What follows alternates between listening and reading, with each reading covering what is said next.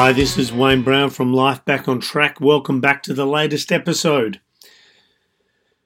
I help people with many aspects of life, and one that I help people with a lot is their dating. So single people that want to get out there and want to meet someone who they can have a good relationship with. Of course, the big obstacle with any relationship, regardless of how much you want it, is you have to go out there and first of all meet people, and then you have to be able to get them on a date, and then you have to make sure the date goes well enough that they enjoy your company, and then you can get into a relationship with them. The one challenge that always seems to come up when I'm coaching people is, what do I talk about on a date? Regardless of how comfortable and social you may feel, you are generally going to have moments when the conversation gets awkward, it stalls, you might be on a subject that's a bit iffy, you don't know if they're going to be comfortable answering it. So it's always one of these, how do we navigate this and ask questions where I'm going to be able to find out about them and figure out if they're a good fit for me and if I should be in a relationship with them. That's a really good place to start, is what do I talk about when I'm on a date with someone? Now, there are a few things I would highly recommend. First of all, avoid vanilla conversation. Okay, a lot of people, they go with what's comfortable, they go with what's easy, which is they talk about their job.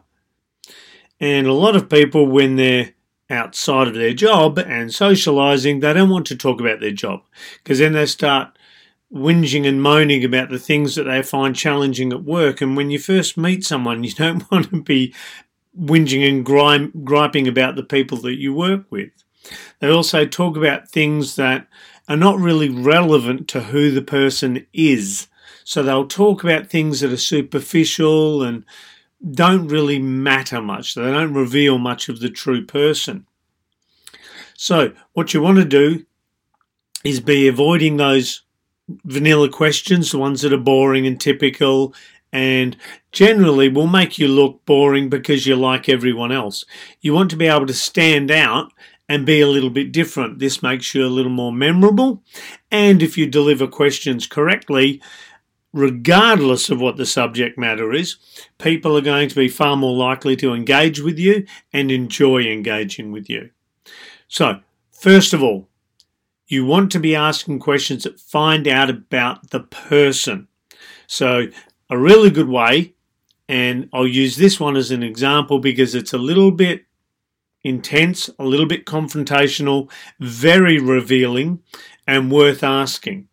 The problem is a lot of people get told, don't ask this sort of question. For myself, I believe you absolutely should ask this question. Now, you're probably wondering, what's this question? The question is getting them, the subject matter is their ex-partner. What you want to do is be asking them some questions based around their ex-partner, or their last relationship, or maybe all their relationships. So you want to be asking them things like, why do you think your last relationship failed? What was something good that you enjoyed about your last relationship? What is something you learnt about it? And these sorts of questions will reveal a number of things to you. They'll reveal to you their emotional maturity. So if they start blaming the other person, they start calling them names, if they start basically denigrating them, you know that they're probably not that emotionally mature. If they are able to clearly, respectfully articulate why they broke up, that is a really good thing, because then they have emotional maturity. If they are saying, well, at first we thought we'd be a really good fit, but as time progressed, we found we weren't really that much of a fit. And even though we still had respect and connection, we felt it's probably better that we weren't together so that we could find people who were a better fit. I still keep in contact with them occasionally, because I want to make sure that they're okay. We don't hang out. However, we just a few times a year, just check in and see how the other's doing. So, yeah, they were a really nice person. It just didn't really work for us. So if they're saying something like that, you know that they're pretty cool.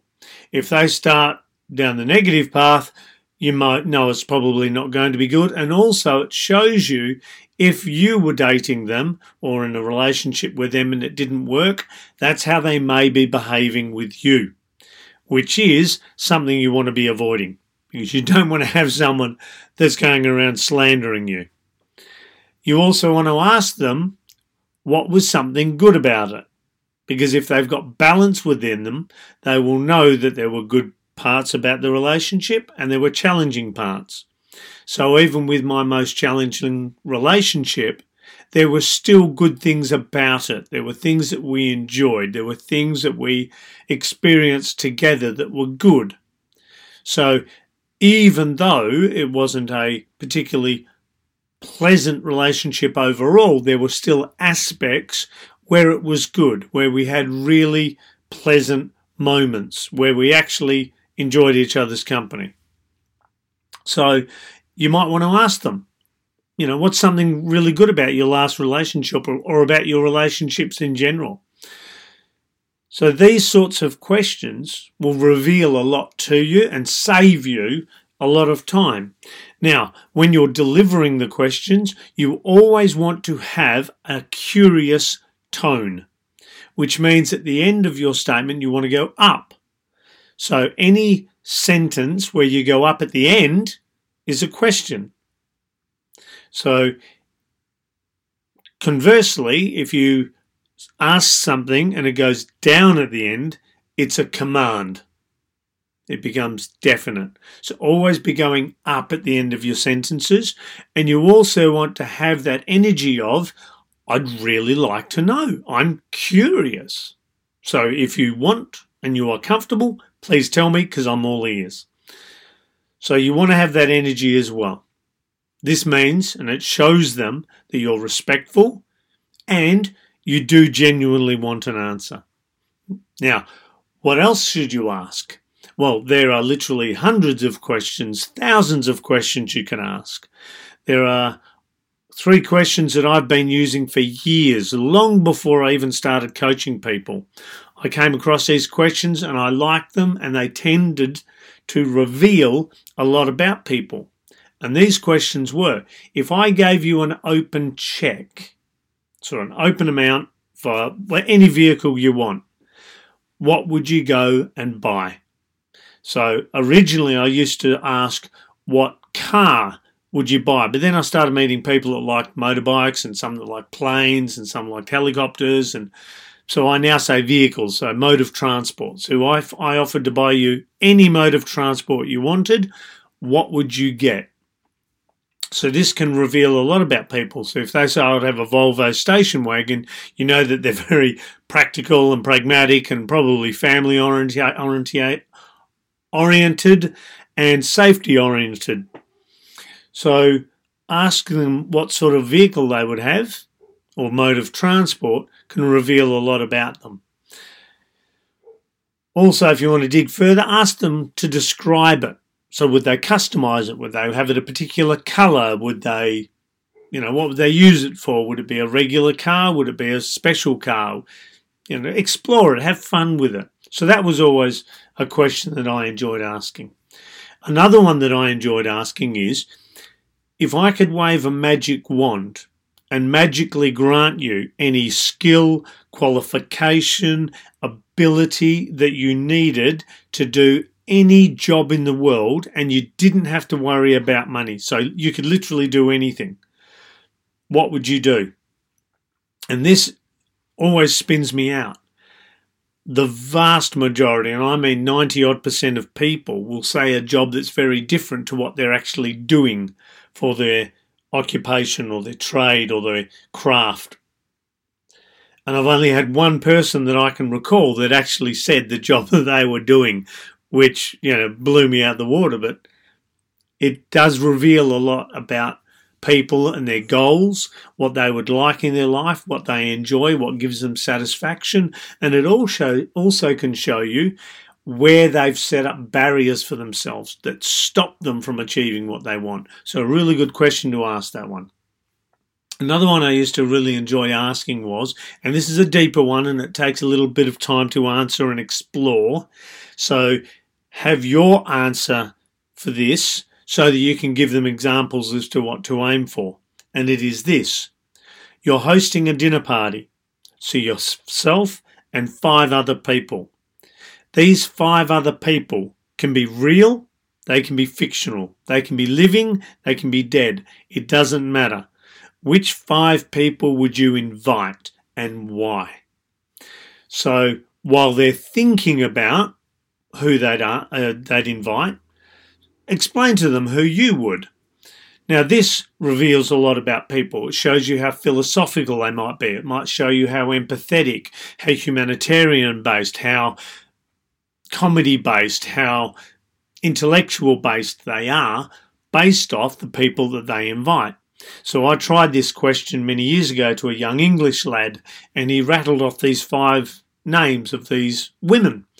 And I'd never heard any of them. And I was thinking, maybe they're singers or actresses or scientists or could have been anything really. And I said to him very confused, I said, who are these women? I've never heard of them. And he goes, they're soccer players' wives. And I suddenly thought, oh my God, you are such a shallow git. And it amazed me how quickly it revealed how shallow he was. So a question like that can reveal a lot about people. So there are 3 questions that can very quickly show you about people, what they're about. And there's heaps of others as well. Here's just a couple I'm thinking off the top of my head from the hundreds that I know. You go to bed tonight. You lay your head down, it's a magical pillow. When you wake up in the morning, you can wake up anywhere in the world, literally anywhere in the world. Where would you wake up and why? So this will reveal to you if they have romantic inclinations, if they like getting away from it all and just getting off grid. It shows you whether they like to go and get pampered. So again, it can show you a fair bit about the person. So the questions you ask on a date need to be ones that reveal who they are. And just about any question can be delivered in the right way and answered. Because if you deliver it in the right way, they'll answer and might be offended because they'll see you're genuinely curious. You want to know. You're not trying to wind them up. You're trying to get an answer. So having yourself a nice little collection of non-vanilla questions, which is what I like to call them. So you can use one of the ones I've just used. And the really cool thing about a good question is you can explore that one subject for hours.